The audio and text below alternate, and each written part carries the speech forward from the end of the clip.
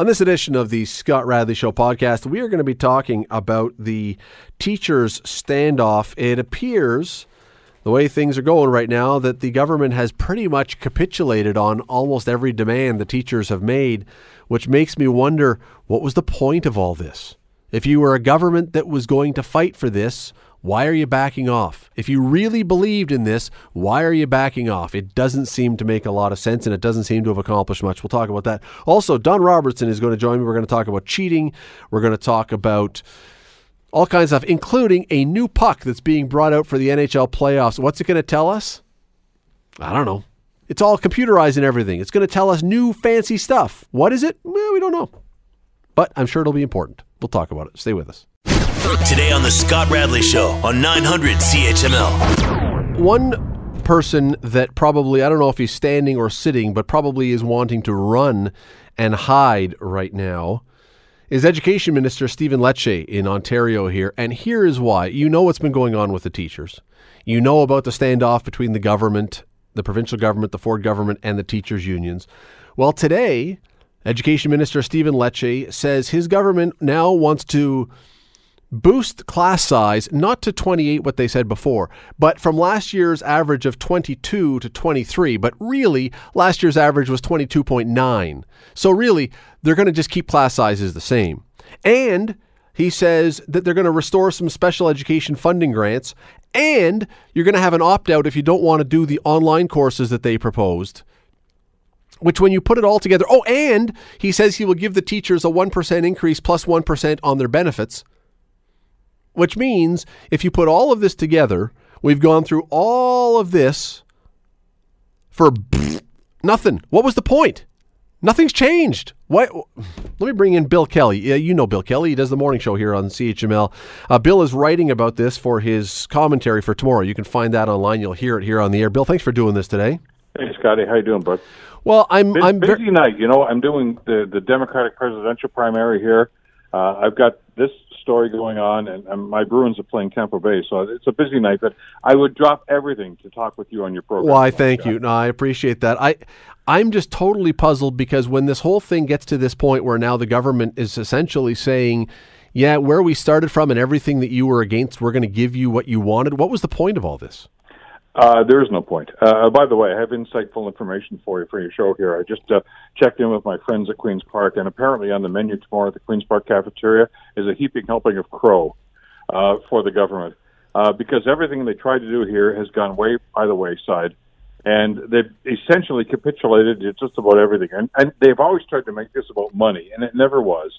It was about class size. It was about e-learning, and they've given essentially everything, given into everything they're doing. And the reason why, and you and I have talked about this, and you've talked about it on your show, I've talked about it on mine, there is no rationalization ever, anywhere in North America to substantiate any of these things that these guys tried to do. The only place that mandated e-learning that said this is where it's going to be was Alabama in the United States, and they ranked 49th out of 50 states when it came to educational outcomes. So, you know, that was BS. As the other stuff is just total crap. This was all about reducing spending. It wasn't about creating a better education system. And you know something? If you're scoring this at home, people, teachers won, government nothing. They basically held out and said, no, we're not going to do a one-day strike. We're not going to do a massive strike so you can order us back. We're going to keep picking away at this until you guys finally capitulate. And they did today.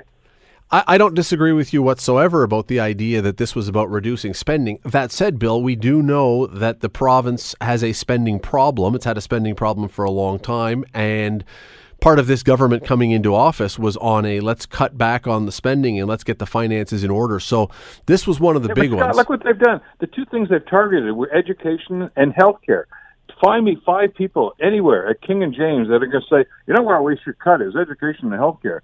I get that. That's where most of the money is going. That's right. That's why. This is why, because this is important to us.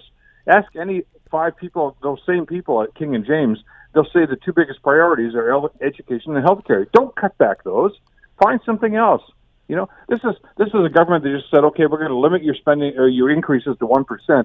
Oh, by the way, our parliamentary assistants in my government just got a 14% raise. But never mind that. Okay, there's a duplicity here that I think really has rankled people.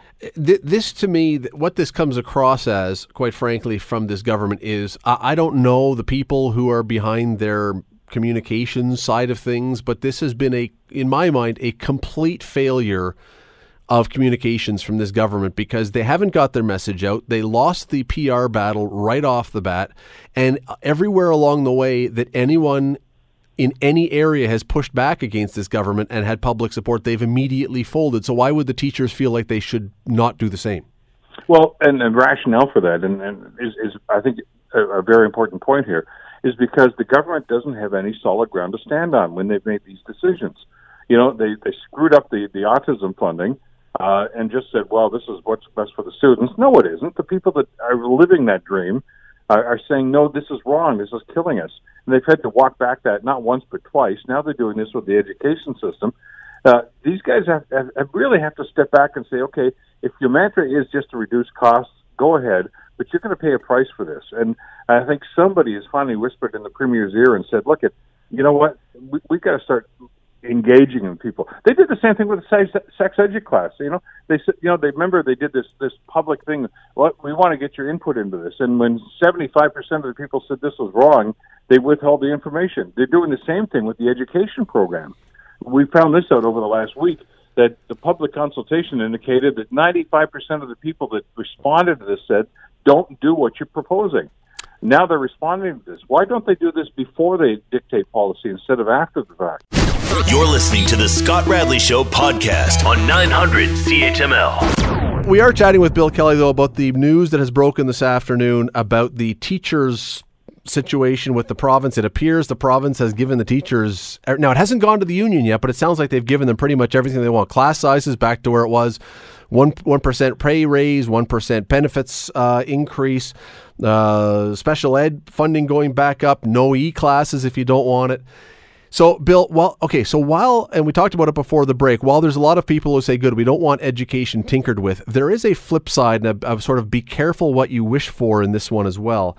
And I think it comes from this. I don't know that there is any group in any place in this country now that should feel more powerful than the teachers' unions because they have backed down the one government that you would have thought would have been, if ever a government was going to take you on, you would have thought it would be this one. If this government won't stand up to you, should we be at all concerned that you have given the teachers' union just too much power for future negotiations down the road? No. And here's why. Because I think the stand the teachers took, and I've talked, as you have on our program many times, this is not about, okay, we're going to try to stick it to the government. This is about what kind of education system do you want, okay? And you mentioned that just a minute before the break here. The Ford mantra seems to be, what is the cheapest way to deliver education? That is what the best way to deliver education. And every time, and I've had the Minister of Education, I've had Lecce on the program a couple of times. He seems like a nice guy. But he gets his marching orders from the college dropout, who's the premier of this province right now, who simply says, cut the bottom line. And I'll give you a math example here, Scott. Because you heard this, and I certainly heard this when I was in school. Show me your work. Here's your answer. Show me how you got there. Show me how this is the best system. And they can't do that. Show me how e-learning is better. They can't do that. Show me how reducing this and reducing that and cutting the number of staff and cutting teachers is a better system. They don't do that. They're just trying to cut the bottom line. And parents are onto this right now. But Bill, at the same time though, Bill, our EQAO scores have been dropping and dropping and dropping, so the status quo isn't working either. No, Scott, sorry, misrepresentation. We have a problem with grade 5 or 6 math scores. Yes. That's about it, okay? Don't give me that. Ontario's education system is still one of the best-ranked systems in Canada, if not in the world. We've got some problems with math, and there's a number of things that we have to do about that. But don't give me this crap that the Ford government's doing, that our education system is broken. This brings me back to John Snowball in 1995 when he was Mike Harris's education minister. Remember that video that he said, you know how we're going to get our policies across? We're going to create a crisis and then say we're the solution to it. And we're hearing that same thing over again. We need to tweak this. We don't need to blow it up. And that's what this government tried to do. And I think they've finally come to this realization that, you know what, the parents, the community are not buying this like they did 20 years ago. We want a best system for our kids. And this is not what the government is offering. Get back to the table, settle this. I'm hoping, by the way, and your point's well taken, the teachers are going to say, okay, these were the talking points we agreed to. Now we're going to agree to this. The 1%, that's going to the courts. Forget about that for now. I want the best education system for our kids. And if the government's going to say, okay, we've capitulated, we're going to do that, then you know what? Peace pipe, let's do this, let's move on. My concern is that with the fact that I believe that all the teachers unions now believe wholeheartedly that after taking on this government, they could get anything from any government. Because if an NDP government wins, they're not going to stand up to a teachers union.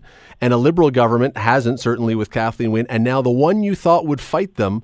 So I'm hoping and trusting that when the next negotiation comes around, that they're not so emboldened that we now see demands that we can't pay. Because already this province, is financially strapped. I'm just hoping that this solves a problem without creating a new one.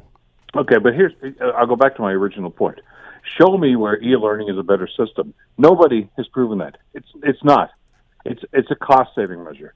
Show me all the other things that they've talked about are going to make it a better education system. It's not. It's a cost-saving measure. If we as a province and we as voters say, all right, I don't want the best education system, I want the cheapest education system, fine, then go ahead with Doug Ford's initiatives. But me, and you're a parent, and I'm a parent, I want the best education system for my kids and for my grandparents and everything else, grandkids rather, I'm sorry. And if they can't deliver that, and then we have a problem. These guys, their priorities are screwed up right now, and it seems as if the pushback now, and it's not just from you and me, and not just from the teachers union, it's from boards of education, it's from parents group, it's from autism groups, are saying, you got this wrong. And if they finally got that message, God bless them. But now, this is not the end. This is the end of the beginning. Now we have to say, okay, now what are you guys going to do about this? I don't know what's going to happen going forward. You will, I'm sure, hear more about this on Bill's show tomorrow. You can read it in his commentary. Bill Kelly, always appreciate the time. Thanks for doing this. Thanks, Scotty. Look, Bill and I obviously don't agree on every part about this one, but I will say this. I don't know how the current Ford government could get this one into such a mess. If you're going to fight for something, fight for something. If you're not going to fight for something, if you're willing to back down, then don't start the fight in the first place. It just seems like this whole thing was for nothing. It's a giant pumpkin. What was the point? If you truly believe that this is something to fix, then fix it. Fight for it. You're listening to the Scott Radley Show podcast on 900 CHML. I'm going to bring in Don Robertson. Don is usually here on Monday night. He had a game last night. We'll get to that in a second. But he is here tonight instead on a Tuesday. Thanks for coming in. Today is Tuesday. So I had to make a phone call, and I thought about this the other day, and now I can't get it out of my head. I called someone, and you get the computerized answering machine. And it says, if you're calling from a touch-tone phone, hit whatever. First was what, a rock and a and I've years tin ago. can and a string? Yeah, years ago on this show, we talked about this. And I said, who in 2020 is not on a touch-tone phone of some kind? Who are the people? I know there are a handful of people out there still using rotary dial. But who is that really necessary in 2020 to say if you're calling on a touch-tone phone? I would think not. But if you're calling on a phone, press 4. How about just press 4?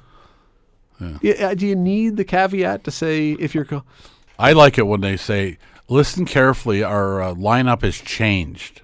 Yeah, that's right, because I memorized it before. Like you've been hearing the same thing for 5 years. What, do you change it every week? Well, there's that too. And I think, and I'm going to go back and check this, and someone at home may have one of these nearby where they could look it up.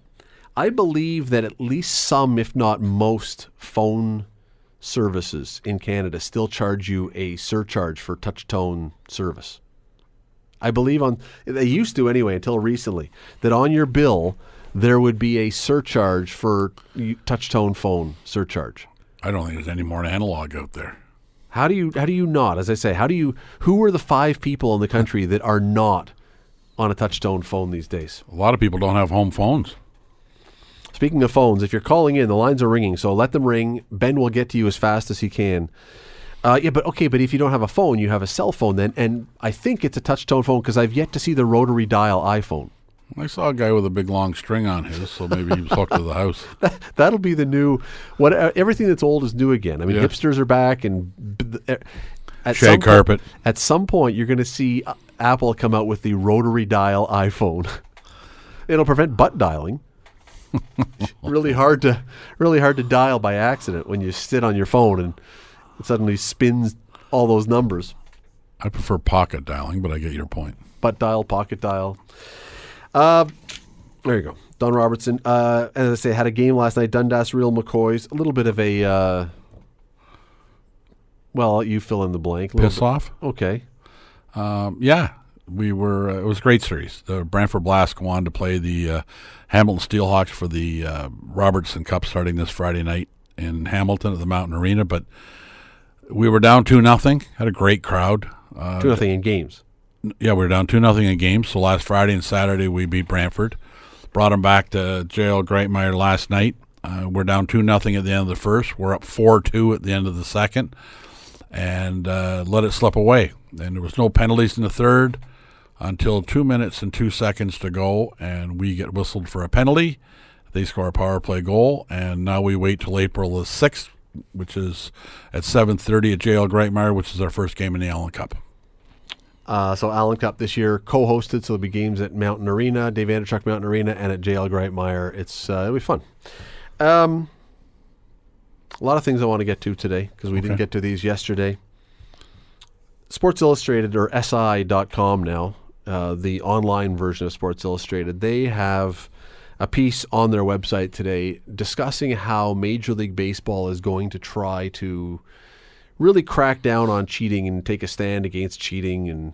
And look, this all goes to the Houston Astros and Boston Red Sox thing where it was technological cheating, where it was not the kind of cheating that we're used to in sports because we're used to more like human. Interrupt or intercepting radio waves to the quarterback's helmet. Not that. We're used to reading signs or whatever else. But so I thought about this. Okay, I understand what they're talking about, and I understand that you want to get that kind of cheating out of baseball or out of whatever sport. But do we want cheating gone out of all sports? Which sounds like a crazy question. But do we really want to go down a path that says we would try to eliminate all types of cheating? Because there's a million different ways you can cheat. And lots of them there's penalties for. Some. Right? Some. So, but you're talking about the ones that are more difficult to identify and more difficult to penalize against, like the Houston Astros, who got, in essence, a slap on the wrist, although it's coming back to bite them, as we know. So, yeah, I don't know. I don't know if you want all the cheating gone. I think you want to my motto's always been, if you're not cheating, you're not trying hard enough. And a lot of people say that. So everybody's always trying to find an edge on how to do something. Roger Nielsen was the master at it in fastball and hockey. So, yeah, I don't know if you can, because somebody will come up with a new way somehow. See, because stealing signs the old-fashioned way, theoretically, technically, is cheating. Yep. But it's been going on forever. But there was no penalty for it. The penalty for it was that if they caught you, the other team was going to put a fastball in someone's ribs. Yeah. That was the penalty. And it was, to me, it was part of the gamesmanship of the games. Yeah. There's a lot of things where you can say, okay, it's part of the gamesmanship. I'm not talking about taking drugs. I'm not talking about steroids. That's cheating. That's on a grander scale. And there are things that are on a grand scale. But I'm talking about, like, where do you go? How far do you go to say we want you? Do we like it when, back in the old days, they just had a clip on the TV that's in the studio here. I don't know why it was on. They just had a clip of Grant Fuhr. Now, I don't know if Grant Fuhr did it, but I know back in the early 80s, there were goalies who were expanding their equipment to try and catch an inch here or an inch there. Do we nod to them and go, yeah, clever? Or do we say, they brought rules in. They brought dimensions in for pads. They brought the curvature of a stick, which they've since abolished.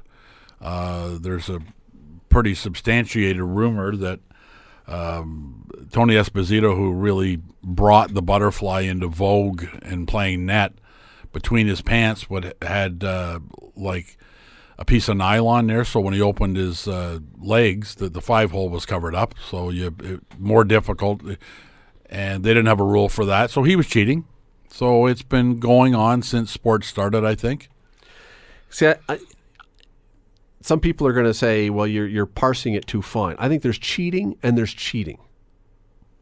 I think there's cheating where you look at it and you say, you know what, there's no way that I can endorse that because it's so much of an unfair advantage that it seems, and again, I'm talking about using steroids. Ben Johnson, for example. Yeah. I'm not endorsing what Ben Johnson did, but there's cheating and there's cheating. There's trying to catch an edge and play along the fringes of the rules, and so they need someone like you to determine what's really cheating and what isn't. Well, I don't know. I don't know how you do it. Yeah, I don't know where you find that line, but I do think that there has been one of the things that I think we're losing in sports, and we may have already lost it. In fact, I'm guessing we probably have, is sports is ultimately supposed to be about fun and games. And it's supposed to be not the most serious thing in the world.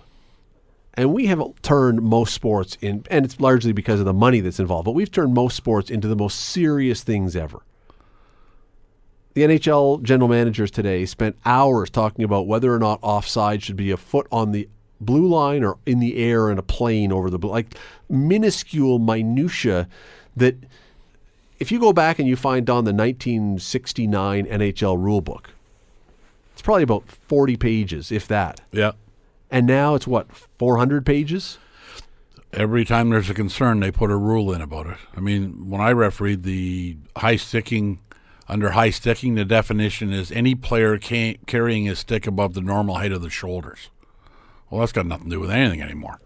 I presume it's been updated, but some of the rules that are in the book are that antiquated and have nothing to do with how the rule reads. Yeah, you know what? If you can, there are things that I'm okay with the getting an edge on someone as long as it's, and it may be counted as cheating as long as it's not. I don't even know where the line is. That's part of the problem with this. Like I don't endorse Ben Johnson. I don't endorse the Astros using technology to cheat. But there's other cheating that I would say, no, I'm fine with that because I think it's kind of clever. But I have a hard time telling you where that line is. There will be people out there that don't believe that Usain Bolt is clean. Probably. Because he was just so fast. Probably. So you're going, that can't be that natural. So he has found a way to enhance his body and go undetected. Because there's always cynics out there looking for a reason to say that's impossible. But once in a while, people are just that good. Now, teams, that's a different one. Used to be, there was a rule in the NHL where your stick could only be so long. Mm-hmm. And Zdeno Chara had to get an exemption for that because he's 14'2". But as far as I'm concerned, some of the rules you look at, you just say, do whatever you want. Like you've heard me on here before saying, look at if a guy wants to fill himself up with steroids so he can hit 200 home runs and he knows he's going to die when he's 28, if that's his choice, let him do it. It's not my job to protect him. So you go ahead and you do whatever you want. I say either open it all up or you got to be careful. Like the Houston Astros, to me, committed a foul as egregious as what Pete Rose did, notwithstanding the signs in every dressing room that says you cannot bet on baseball. Forget about that. These guys didn't bet on it. They cheated on it. Yep. They cheated the game. They cheated the fans. And they cheated their opposition. And it's starting to come back to haunt them if you hear some of the interviews in spring training. And I think what Major League Baseball are doing is they're doing what governments do, and many people do. They're going to have a study on it, or we're going to find out about it, and we're going to look into it, and we're going to get harder on it. And we're hoping that if we say that enough, it'll go away. See, I think as I'm sitting here, I think the line that I draw for this is if both teams could do the same thing in the game, I'm okay with it even if you're bending the rules a bit. That's what I'm saying. Just get rid of all the rules. Yeah, but you can't get rid of all rules. Well, you got to have offside or. But as long as both teams could do it if they wanted and could catch the other side doing it and do something about it. Because if you're stealing signs in the old-fashioned way, both teams could do that, and the other team can do something to prevent you from stealing the signs. So it's part of the gamesmanship. The flip side is, with Houston, they had TV technology the other team couldn't have, and there's nothing they could do about it even if they figured it out. They could have it at home. Yeah, but you couldn't do it at the park in time. I mean, I'm just reading, there's a second story on SI.com, and this one is the kind of cheating that makes you crazy. Because it's a very interesting story. I would encourage people to go read it. It's SI.com. It's inside the huge cheating problem with the Paralympics. And you have athletes, because there's all different levels of disability within the Paralympics. So you have athletes who are now competing against lesser abled athletes, but enhancing the description of what their disability is so that they can compete against people who are not as capable physically as them. And you look at that and you go, really? I think that's a different topic. Well, but it's cheating. It's cheating, but you now have to get some doctor or someone to, and I mean, it's a very complicated thing. Summer Mortimer, Ancaster swimmer who won a bunch of medals in London in the Paralympics, she got accused of this, but because she looks not disabled, but her feet are so mangled that she can barely walk. And so when she comes out onto the deck of the pool, she has all of her limbs, and she looks like the average person walking down the street, but part of swimming is kicking your feet and flexing your ankles and your feet. She can't bend her. So she is, by the category that she's in, she fits it. But you don't look like it. But so people are playing fast and loose with the rules here, not doing what she's doing, which is actually in the proper category, trying to find ways to. Yeah, that tells you all you need to know about some people. It kind of does. It kind of does, and it kind of that's where you start getting to the part where you say, is it even possible? To your point, it's like the Phil Hartman sketch on SNL years ago when it's the all drug Olympics. Where you can take whatever you want. He goes to lift the 800 pounds off the ground and rips his both arms out. All right, let him do it. You're listening to the Scott Radley Show podcast on 900 CHML. The NFL Combine is on this weekend. Or was it last weekend? It was last weekend. It was on last weekend.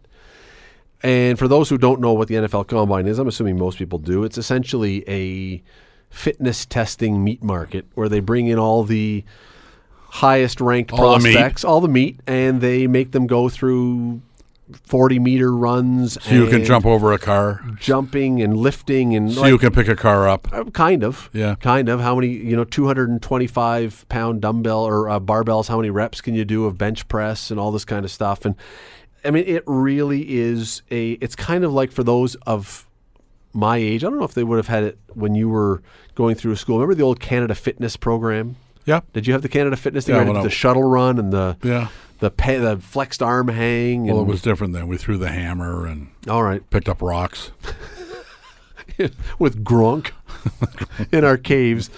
And then we painted a painting of some sort of woolly mammoth on the side of the cave. And, who could outrun a dinosaur? Yeah. But that's what this basically is. It's a fitness test. And we do it with hockey now. The NHL does something similar to this. And here's what I don't get about this. And you're the guy who's been in hockey forever and run teams and everything else.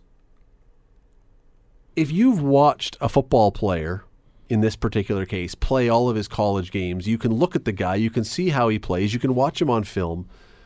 How much he bench presses really matter when I go to draft a guy? Like, why not just draft him based on whether or not he can play the game? It doesn't matter at all to me. But they put immense stock in this thing. It's a show. Yeah, but Don, there's constantly stories of guys who show up at the combine and their draft stock skyrockets because they did 18 reps of the bench press. Do they throw them footballs? Some parts are, but again, you've seen. So I'll tell you what. Years ago, there was a guy that I heard about who was a high school kid in this city, and someone said to me the Ticats were having field goal problems at the time. It was back maybe 15 years ago, maybe more. And they said, there's this kid at high school, and you should come out and see the kid kick. He can kick field goals from 65 yards. And so I went out and I called him up and I said, where are you going to be? And we went out and he hit a field goal from like 60-something yards. Now, the difference was he hit it without it being in a game situation. Yep. He could start his run up to the ball whenever he was good and ready. There was no 250-pound guys running toward him ready to smash his face in. The game was not on the line. He didn't have all the teammates who had broken their bodies for a game that could potentially lose if he blows it. Like, kicking when there's nothing going on is a whole heck of a lot easier than doing it under pressure. I call them practice players. That's right. So when you go to the combine and throw footballs to guys and no one is trying to take your head off and you're not wearing pads and there's nothing on the line, everybody can catch a ball. I could catch a ball in a combine. Put me in a game, though, where someone wants to come in at full speed and knock me senseless, I'm probably turtling. So I just look at this thing every year and I go, I just don't get it. I just don't get the point. I mean, sure, I suppose if the guy takes off his shirt and he's got a rib sticking out or something, you go, oh, maybe that was something we should know about. They put a lot more weight in off field, off ice conduct. The National Hockey League do that. I mean, they have a little one too. I'm telling you, it's a TV event. It's not going to determine if somebody goes in there and can't lift your car off the ground, and the other guy that's rated 97th can. He might go 85th, but he's not going number one. He's not going in the top 5 based on it. You're right. All the attention is based on. And I've seen it before. This guy can't skate. This guy can't do this. But boy, he can put the puck in the net. Mm-hmm. So you find a way to put him on your team. He's going to be last in every skating drill you do until you need a power play goal, and he wobbles out and snaps one home. I mean, you got to watch the games. You got to see what the guy can do under pressure at the appropriate time. All these guys that play with us basically can do they can score a lacrosse goal from behind the net. They might need 2 or 3 minutes to get it up on their stick, and they might need 2 or 3 tries, but they're going to get it done. But they're not going to do it in a game, and so that doesn't really matter. And if you had a guy that could do it every time, he may not be able to play in your team.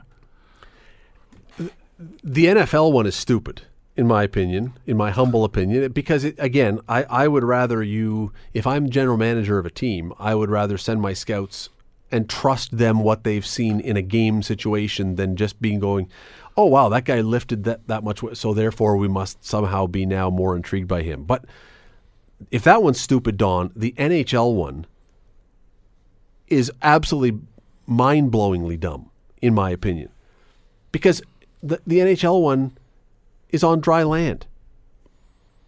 What's the point? Why would you not do it as a fitness test on skates, at least, where you're putting them in the environment where they're going to participate? Well, you could argue Phil Kessel might not have made it in the NHL if you had to do the dry land training. But the some of the guys that do well at those combines might go from 17th to 15th because they're very impressive. And you look at them, you're looking at the guy. One guy looks like me, one guy looks like you, and they're going, we better take the tall, thin guy. Right? But you can visually see that. But I will guarantee you that very seldom do guys put themselves in a position from going in the 5th round to going into the 1st round or the 2nd round. That's not going to happen. You're around hockey players. If a hockey player is walking around a guy who's played for a while, if he's walking around in shorts, describe what his legs look like. Tree trunks. Which part of his legs? The thighs are tree trunks. Yeah. They have no calves. Go look at hockey players. They have no calves. And the reason is because your foot is in the skate, which is a fixed position.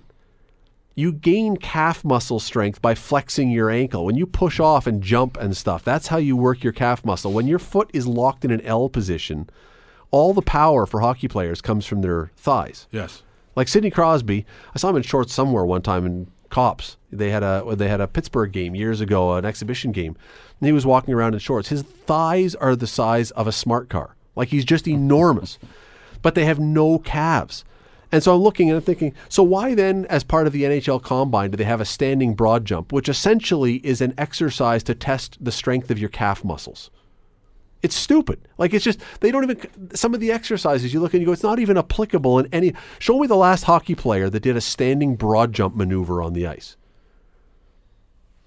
I can't think of any, to be honest with you. But just for the record, all of our players have calves. Well, I assume they have not had them removed. Yeah.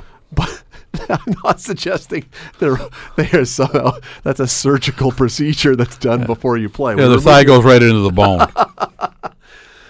The only time on ice that anyone's ever done the standing broad jump is back in the day of Wide World of Sports when they had the barrel jumping in Quebec. Yeah. Which I still think they should bring back. That was outstanding. It was good, especially when they like landed 4 before the end. The young guy that caught his butt, that wasn't that much fun. But the guy got tangled up about 4 deep. You're going, wow, that was funny. Yeah. That's anyway. I every year when the Combine comes along, whether it's hockey, whether it's football, whatever else, I'm thinking this is highly paid football brains spending an awful lot of time on something that I'm really not sure how much of this translates, and maybe somewhere along the way somebody who you didn't know about is discovered. But if he's just being discovered at the Combine, where's your scouting staff been? Well, how do you get to the Combine? Well, there you go. You can't sign up for it. Again, my answer is it's a TV event. See, now that would be the place where you would have some value to a Combine. If you bring all the guys that might not get drafted in. Well, last weekend or 2 weekends ago at McMaster, they had an event that you could sign up for. It was free to do it. And it was done by the Canadian Olympic Committee, or Canadian Olympics, whatever.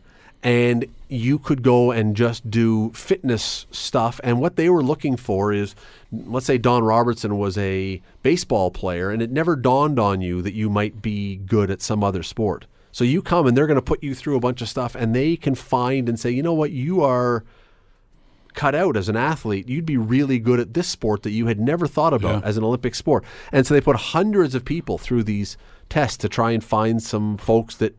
Turns out none of them could play anything? Well, no. Apparently there were a bunch that were really, really impressive. One of them, and I had talked to her for a story in the paper beforehand, was a badminton player.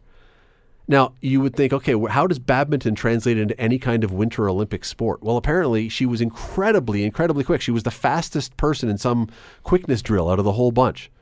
For the Winter Olympics, well, how about skates on her? Well, I don't know where you would apply it or how you would apply it, but it's always struck me that, they're getting very sort of deep here, but there is a very good chance that the greatest hockey player in history never played hockey. Oh, I believe that. Somewhere in the world, there was someone who might have been the greatest hockey player of all time, but never discovered hockey or never played a different sport. And you can say that with every sport. That there could be someone out there who was the 100%. And so if you can, either because they weren't exposed to it, because they didn't know the sport, because they're in a different country. So if you can now take great athletes and say, we will plug, rather than you plugging yourself into a sport, we're going to plug you into a sport you're cut out for. That's a cool idea. It is an interesting idea. I mean, there's been lots of track guys that are going to say, we're going to make them running back. Or bobsleigh pushers. Ronaldo Nehemiah. Remember the Jamaican bobsled Jesse team. Lumsden. Yeah. I mean, we're going to find people who may not know they have the body type or the ability to do this. Bobsled is interesting, and track guys big, and some football players like Lumsden, yeah, right. And you can do it for a long time. He's been doing it 36 years now.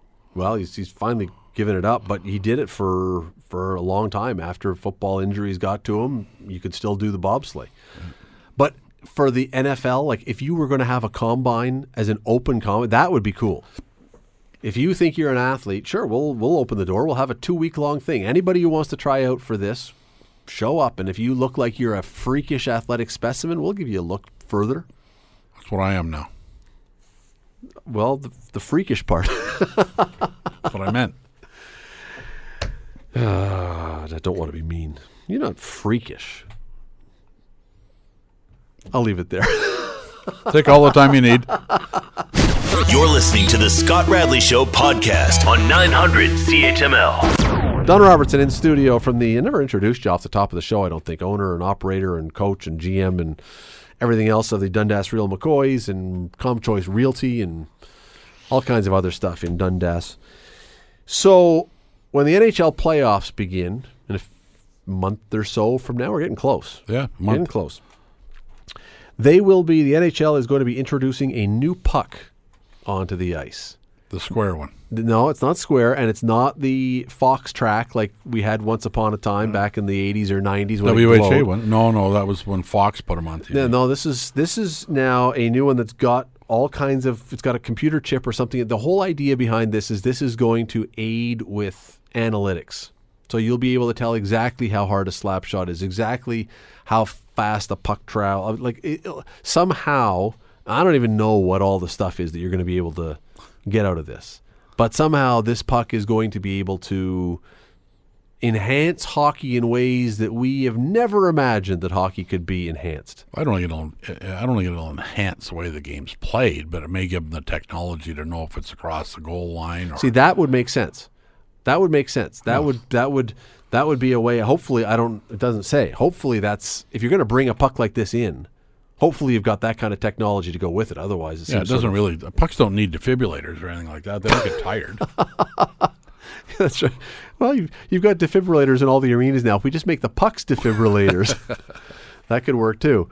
No, it's going to be used that will give information to coaches and general managers and scouts and everything. I have no idea what information this is going to be because I don't know where else. I mean, I suppose you could see, if we're going to put a chip into a puck, I suppose you could see putting a chip into a stick or putting chips into skates or... Well, the chip, I mean, and as always, you have the advantage having been able to read something about this, and I don't have a clue what you're talking about, but it might be able to tell you how often the puck's on the ice versus it's not on the ice, how often passes are made elevated versus on the ice. It'll tell you the speed of the passes.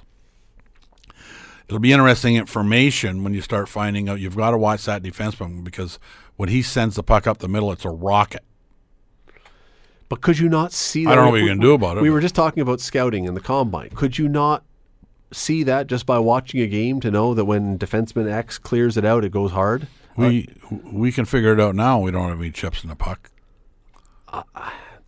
It goes back to the point I said earlier in the show today, is I'm not against analytics in sports. Although the point I made is I think we lose something when sports becomes so serious and so scientific and we take the game part out of it. I mean, I love baseball. There's parts of baseball now, though, that drive me nuts because it's not being done by gut feel by a manager or something. Everything is based on the numbers. Everything now is based on the numbers. And I think some of the numbers, like some of the analytics likely that a puck will give you, I'm not putting a chip in a puck and having it give you a whole bunch of more information and detail. That's one interesting, maybe have a beer and talk about it. But the reality is, how's it going to improve the game? Like, what can you do with that information, for example, that puck can give you to make you a better hockey team? I would have to see all the suspected things because I can't see what information the puck's going to give you that you can't see and or sort out on your own. Here's what I fear about this. Baseball right now, I'll tell you two things that we've heard about in baseball in recent years. And I know there are people who love this stuff. So I know that I'm not preaching to a choir here. There are some people who think this stuff is great. I have heard more about launch angle in the last few years. Launch angle. And now they measure everything about the angle of the ball coming off the bat. And there's a perfect launch angle if you can do it. And now everybody wants to achieve this launch angle. And what you end up taking out of the game is all the stuff where you slap a ball over the other side of a lot of the stuff that made baseball unique because it was situational play. Everybody now just wants to have launch angle and spin rate for pitchers. It's all about the spin. How fast can you spin the ball? I can tell you that Clayton Kershaw has a great curveball. I don't know what the spin rate is, but I can look at his curveball and say that's a terrific curveball. Does it matter if it's 4,000 revolutions per second or 4,200 revolutions per second? I don't know. It's just a great curveball. Babe Ruth had a pretty good launch trajectory. He did. And remember, it's a round ball and a round bat. It's hard to hit it square. I fear, I rue the fact that so much of sports is now being scienced to within an inch of its life, that the joy and the fun and the uniqueness and the creativity and the gut feel and the making decisions based on your experience and everything else, like honestly, you or I who know the game of baseball, but we're not professionals. No. You or I could both be the manager of a Major League Baseball team. Now, I'm not saying we would necessarily do a great job at it, but you have in front of you now as the manager every single piece of information that would tell you what you need to do in that situation. There's no more gut feel. It's all about science. I think the winners do have gut feel. I really do. I think still the good managers and the good coaches go, you know what, Radley, you go out and appoint in this power play, or I'm going to let you pitch hit today. Because I've seen you pitch hit in these circumstances before, and you don't need 4 sheets of data to tell you that. I think a lot of that information has not made the game a lot better. With all the analytics that hockey and baseball have now, do you think the game's any better? I think the athletes are better, which makes the game better. I don't know if the analytics make it a whole lot better. The coach that you describe, and they're out there who still use gut feel. So let's say you decide you're in baseball and there's a situation and the science, the numbers say you should do this. And you go, but I got a gut feel. I'm going to go against the numbers. That's fine if it works. But now that we have all this information, if that thing blows up in your face, you're the idiot who didn't look at there's just, it's a Pandora's box that you can't close, first of all. There's no way to put this back into the box. We are locked into this now. Even if you were to say, we're going to start a new baseball league where you can't use analytics, you're still going to use analytics. It's there. So let's go back to what we started with, you initiated right off the bat. It's cheating. They're trying to find ways to stop the cheating. You don't want the cameras. You don't want the sign stealing through electronics. The old-fashioned way, if your guy's on second base and he can let the guy know it's a fastball, they change the signals up. If you can sort that out, then God bless you, right? So would it be fair to say that the first team that started doing analytics, Moneyball, were they cheating? They were using different information. It was different information. It wasn't cheating. Well, it wasn't cheating because it was information that was readily available to everybody if they chose to look. But was it when it came in? Was it a form of cheating? Were they going, well, they're kind of cheating because they're keeping track of all this stuff? No, I don't. Look, it wasn't banned, but it wasn't. I don't see how it was useful. I mean, if this was information that was only available to the Oakland A's, then it would have been cheating.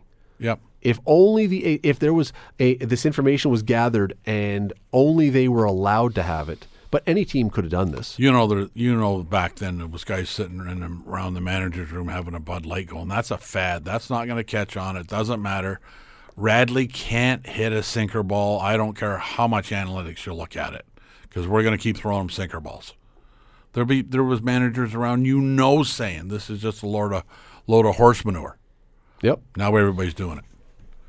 Old school guys fight stuff. I don't know how you, because you can't revert to the more simple, and it sounds so old fashioned. I mean, I just feel like I should be in overalls sitting on the front porch listening to the Cardinals on the radio. But it's just impossible to go back to just playing. I mean, if Babe Ruth, you mentioned Babe Ruth. If Babe Ruth was alive today, they would have every chart on this guy. He'd be getting intentionally walked. You'd never, there's just too much information. Instead of the term, you better pitch around him or he'll hurt us. Just don't pitch. Just don't pitch to him. Yeah. Well, they're going to start just pointing at first base and down he goes. There you go. All right, Don, thanks for coming in. Always appreciate it. Yeah, thank you. The Scott Radley Show. Weekday evenings from 6 to 8 on 900 CHML. The Scott Radley Show podcast is available on Apple Podcast, Google Podcast, and wherever you get your podcasts. I'm Scott Radley. Thanks again for listening, and do not forget to subscribe to this podcast. It is free. You will never miss an episode, and also be sure you rate us and review us. Whatever you think of us, we'll take it. Thanks for listening.